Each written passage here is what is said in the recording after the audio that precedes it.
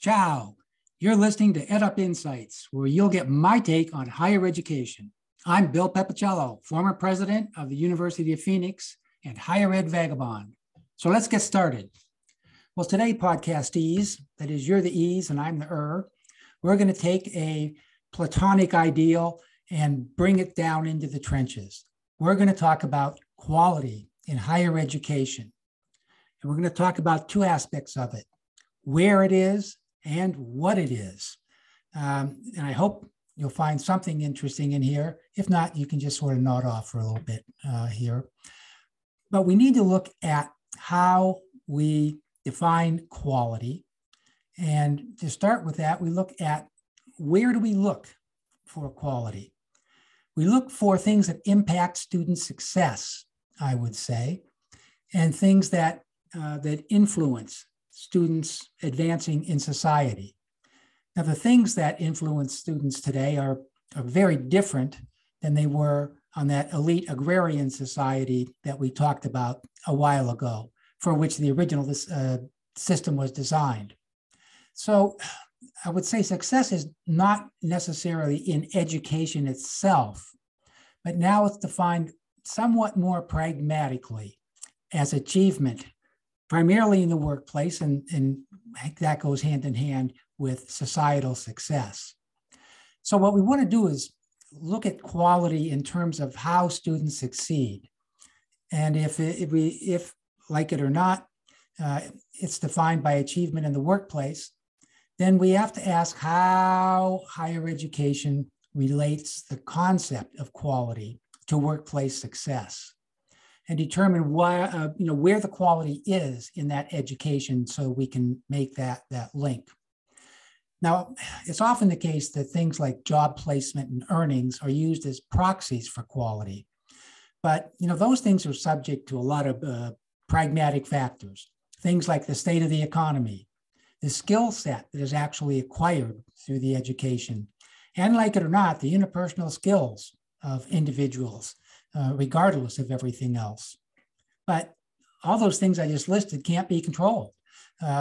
So those, I would say, are not the likely places to look for quality.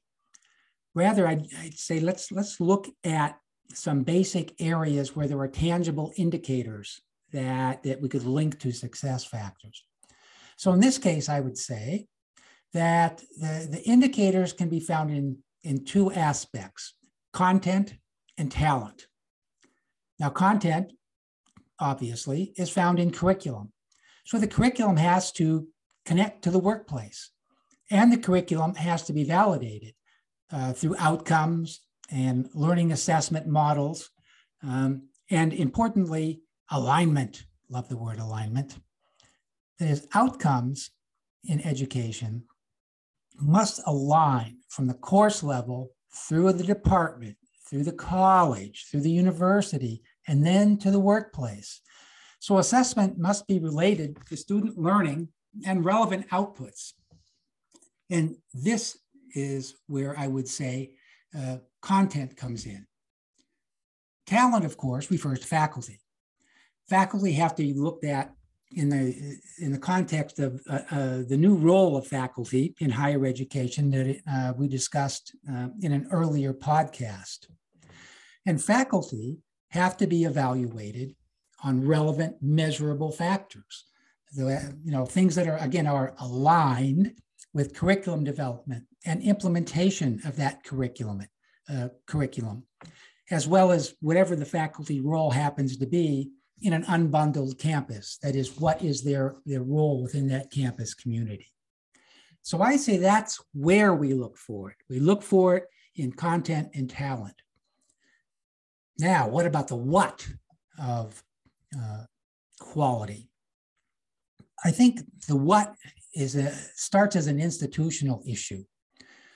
Quality needs to be defined as the internal integrity of an institution, and a look at the key indicators that tie academic outcomes to student success, not just in the workplace, but in a system of continuous improvement. And I think, second of all, quality needs to be viewed as a set of measures by which institutions can be compared in regard to their student achievement. Now, obviously, that comparison will depend upon the type of institution that we're looking at. But I think having comparability is something that's really important. Now, all of this goes back, of course, to the higher education business model that we've been discussing. Institutions have to have a value proposition for students. They have to have a value proposition for employers and their community, which includes market differentiation, what makes one institution more preferable than another. And second of all, need to consider return on investment. Now, the where and the what must come together eventually in a way that gives meaning to quality. But the key lies in the ability to align higher education and the workplace to provide student success. Now, as an example, in the United States, it's frequently the case that millions of jobs go unfilled despite relatively high unemployment numbers. And employers tell us that the reason is that higher education is not turning out prospective employees with the required knowledge and skills to fill those unfilled positions.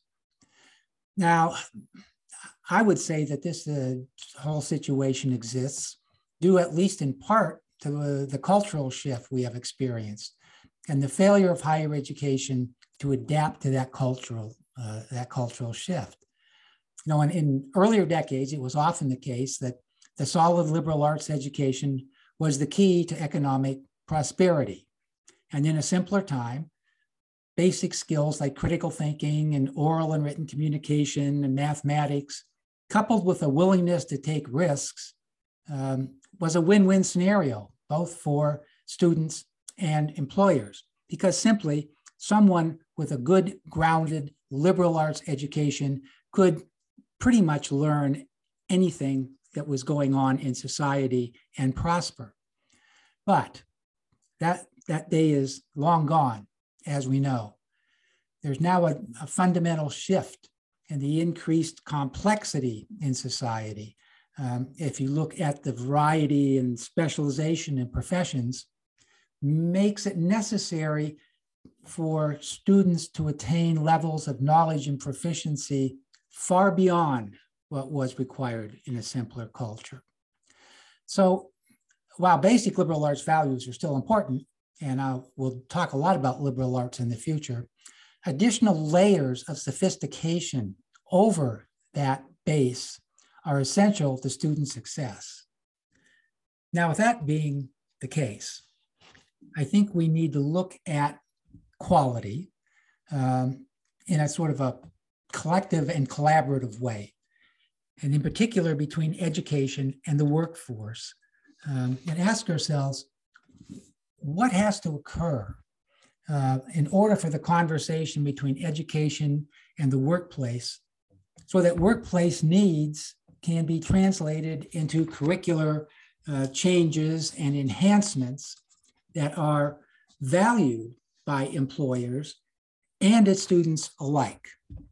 So just to summarize a little bit, because this is a little more complex than I've been in some of my earlier podcasts, we need to look at the where and the what of quality in more tangible terms. It's not education for education's sake.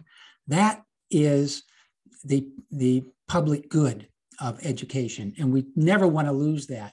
But we are faced with the fact that higher education is also a public commodity. And in that way, we need to look at how we bring together the where and the what to attain quality that is recognizable for all. Okay, I'm going to take a breather here and invite you to stay tuned for the next exciting episode. Ciao.